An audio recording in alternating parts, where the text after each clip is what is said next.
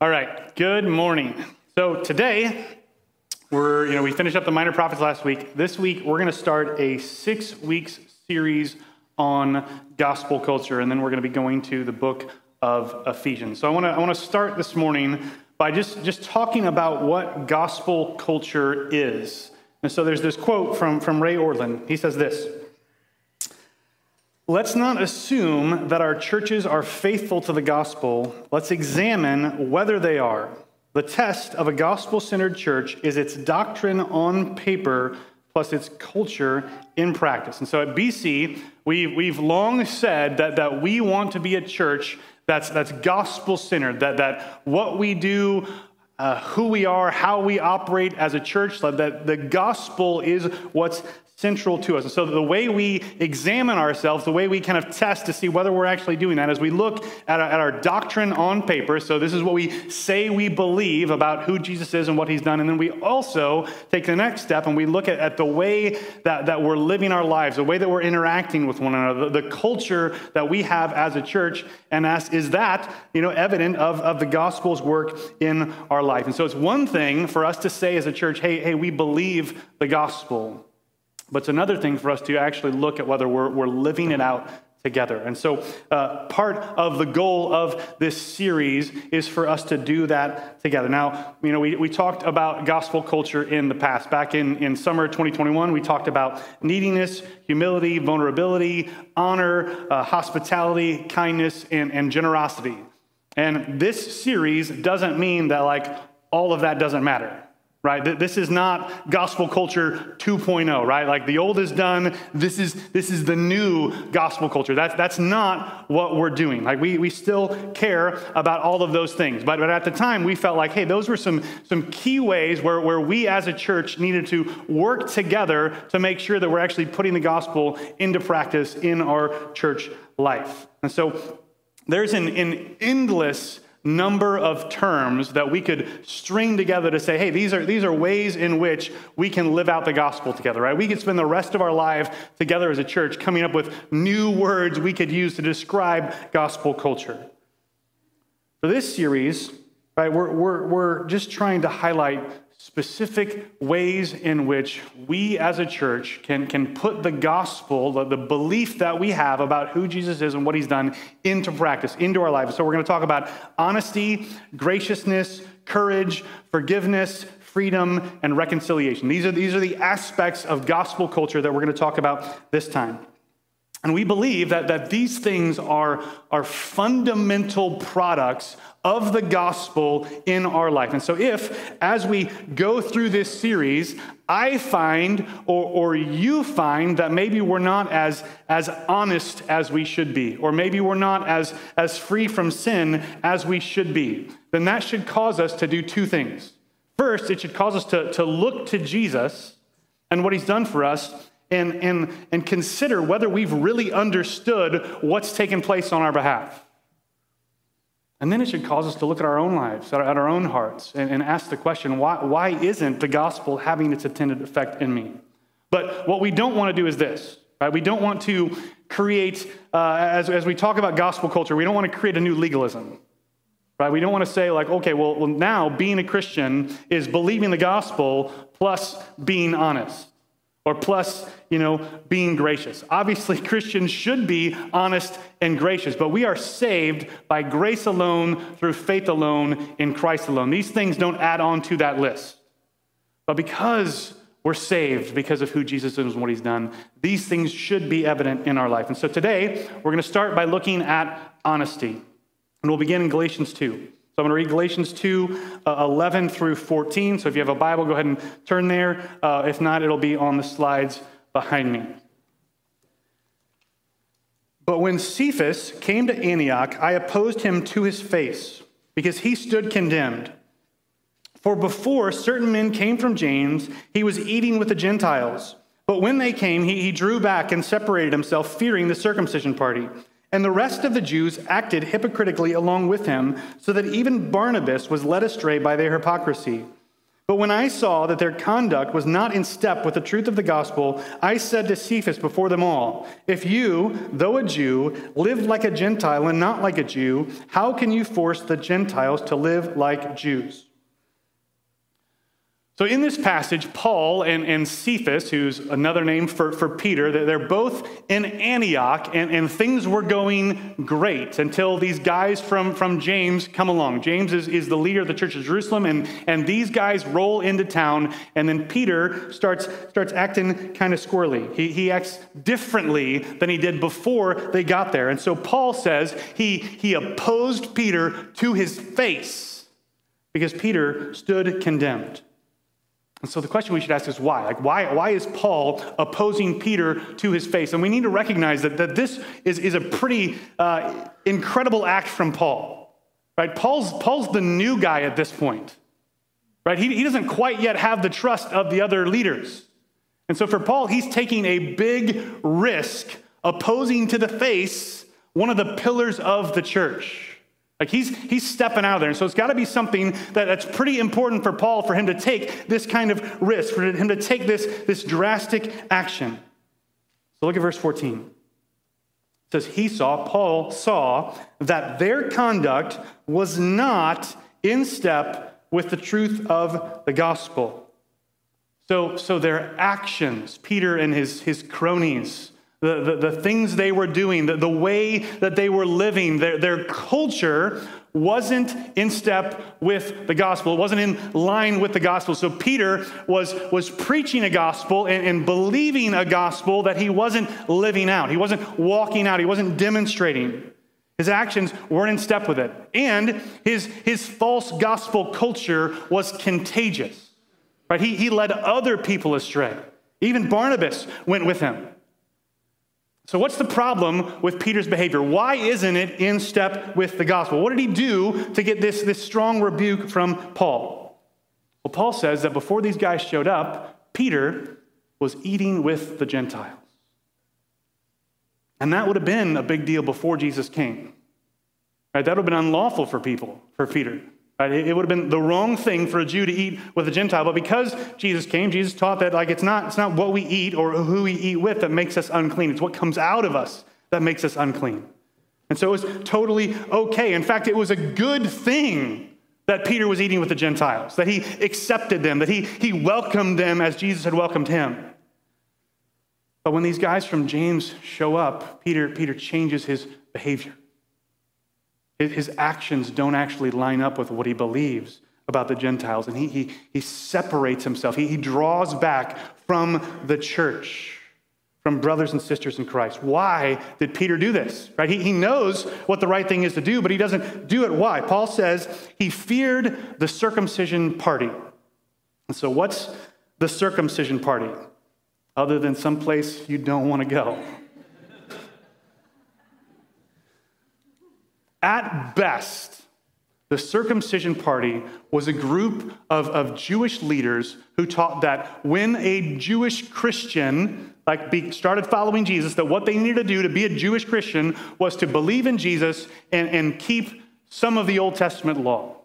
That's at best. At worst, the circumcision party were those that taught that everyone, in order to believe in Jesus, in order to be a follower of Jesus, you need to believe the gospel and keep the Old Testament law. Either way, the circumcision party was a group of early Christians who distorted the gospel by adding stuff onto it. And Peter, along with them, does the same thing. The second thing we need to recognize is why did Peter change his behavior out of fear? He feared the circumcision party. He feared this group who thought that in order to be a Christian, you needed to trust in Jesus and keep the Old Testament law. Peter's not keeping the Old Testament law, and so he's afraid of these guys. Why was he afraid of them?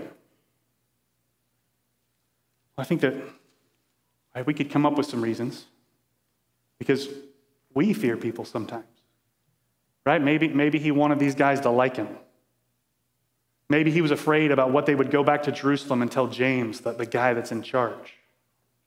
Maybe Peter wanted to be well-respected and seen as a leader. Maybe he was afraid of anyone not liking him. Maybe he wanted to be the guy that everybody looked up to. But either way, what is it that he did? His fear caused him to take action. His fear caused him to hide what he really thought and what he really knew was true and act in a way different from what he believed, right? He wanted to eat with the Gentiles. He'd been doing that before these guys showed up. But when they showed up, he acts falsely. He acts hypocritically. He's pretending that he's somebody he's not. In short, Peter is dishonest. The honest thing for him to do in these moments would have been to tell the truth. Right? Would have been to go to these guys and say, hey, these people are accepted.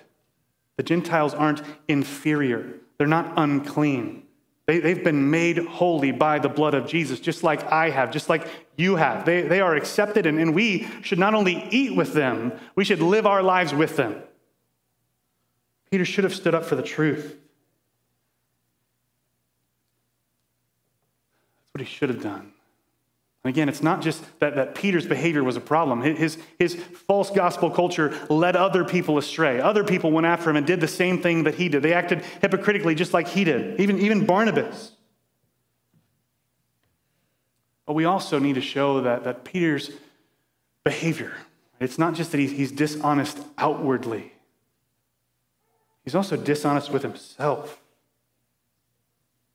He's not telling himself the truth about who he really is, about the fact that he has been accepted by Jesus. And because he's been accepted by Jesus, he doesn't need the acceptance of the circumcision party or anyone else.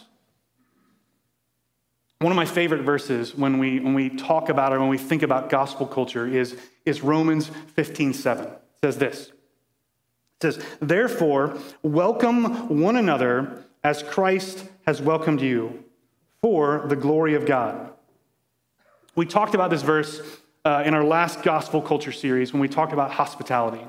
And I said this verse gives us the why, the what, and the how of hospitality. The why is for the glory of God, right? We welcome other people as Christ has welcomed us for the glory of God. When we as a church do that, when we live that way, when someone walks through these doors and feels welcomed and accepted, the beauty and majesty of Jesus and his gospel is put on display to them and to us and to the world around us. We want to be a church that does that. We want to exalt God in how we are hospitable as a church. That's why we show hospitality. The what is that we welcome others. That's what we do. We invite them in. We welcome them. We accept them. The how is that we do it as Christ has welcomed us. You've been accepted in Jesus, and because we've been accepted, we can accept other people. Because we've been welcomed, we can welcome others, right? If Jesus, who is perfect, has welcomed me, who is imperfect, then surely I, who am imperfect, can welcome someone else who is imperfect. But there's something that I didn't talk about, something that I missed the last time when we talked about this verse. You see, we don't just need to understand how Jesus has welcomed us. If we're going to be honest with ourselves and if we're going to be honest with others, we also need to understand and believe and dwell in the reality that Jesus has welcomed us. See, I know that we know that.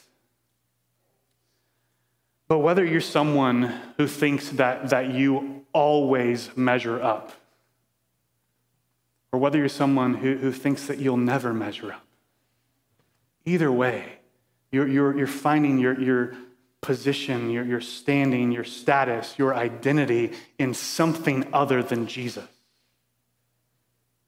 And you're going to behave just like Peter. When the right people come along, you're going to change who you are because of them. So hear this truth this morning. Jesus has welcomed you.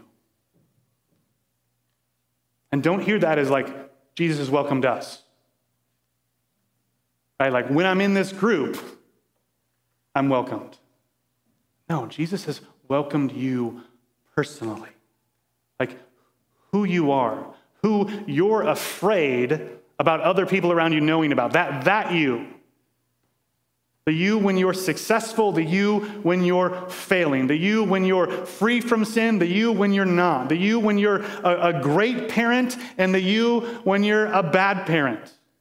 Jesus has welcomed you. He's invited you in. He's embraced you. He is with you personally, who you are.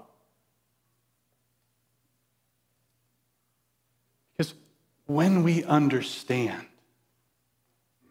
not just mentally, but emotionally, spiritually, when we understand that we've been accepted by Jesus, we've been welcomed in by Jesus, it will result in us being honest about who we really are, about how we're broken, about how we're in the process of being made new. We won't need to hide. We won't need to run away. We won't need to pretend to be someone else. We won't need to be afraid of other people and what they might think or not think about us. We won't lie like Peter does about who he really is and what he really thinks. Ray Ortlund says that the most important personal trait in gospel culture is honesty. 1 John 1:7 says this. It says, if we walk in the light as he is in the light, we have fellowship with one another, and the blood of Jesus, his son, cleanses us from all sin. He goes on to talk about this passage, and he says this. In the context, walking in the light is an honest relationship with Jesus and one another, so that we're free to grow. And the Apostle John is arguing that this honesty is a mark of orthodoxy as opposed to heresy. It isn't optional. It's apostolic. In too many churches today, nobody admits anything. The social environment of a church can become infested with shaming, posing, blaming, finger-pointing, fault-finding, the opposite of gracious acceptance. That social environment is functional heresy. But in a gospel culture, sinners are safe to own up to their problems and grow together in the Lord. When we understand who Jesus is and what he's done for us, when we really get the fact that he's accepted me, then we'll walk in the light. We won't fear other people knowing who we really are because we know that Jesus knows who we really are and he loves us. He's welcomed us. In order for us to grow individually in the gospel, in order for us as a church to grow together in the gospel, we must be honest with one another. We need to be honest about who we actually are, about how we fall short, about how we're growing, about what Jesus is doing in us, about our hopes and our fears, about our successes and our failures. And we need that honesty to be met with gracious acceptance. And Daniel's going to talk about graciousness next week. But here are three things that I need to, and that I think you need to take away today. Number one, remember that you personally, right, that you're afraid about other people knowing about, that you have been accepted by Jesus. Right? If you've put your faith in him for salvation, he has welcomed you in. Not welcomed you in like when you get your life together later. Right? It's not a post-dated check. Jesus has welcomed you. Second thing, remember that because Jesus has welcomed you, you don't need to fear what other people think. You don't need to be afraid about other people knowing you. You can be honest about who you are. And number three, remember that honesty is a mark of orthodox belief in the gospel. Right? If you can't be honest with other people about who you are, then there's a problem with your belief in the gospel. There's something that you're not understanding correctly, and you need to look at that and figure that out so that it has its intended effect in you. And recognize that dishonesty on your part or my part, it not only leads us away from gospel culture, it also leads others astray too. And so let's be people together because of who Jesus is, because of what he's done for me, because of what he's done for you, because he's welcomed us in. Let's welcome others. Let's welcome ourselves and walk in the light, in honesty, together because of what Christ done for us. Let's pray.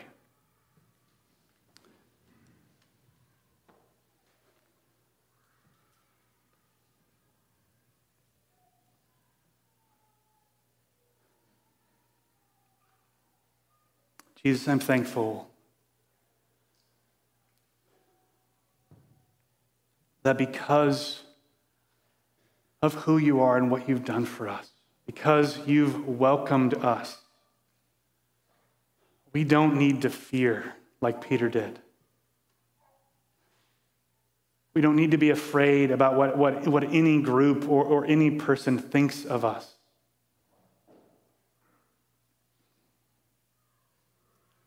But we can be honest with ourselves and with one another about who we are and about what you're doing in us, about the ways in which we still fall short, about the ways in which we still fear people. And so we pray that you would send your Spirit to do for us what we can't do for ourselves. We can't muster up this kind of honesty. We can't, by sheer willpower, produce the gospel's effect in our life. And so we need you to do for us what we can't do for ourselves. We need your Spirit to have his way in us and in our church. And so we pray you would send him. Spirit, we pray you would come and move in us, move among us. Jesus, in your name we pray. Amen.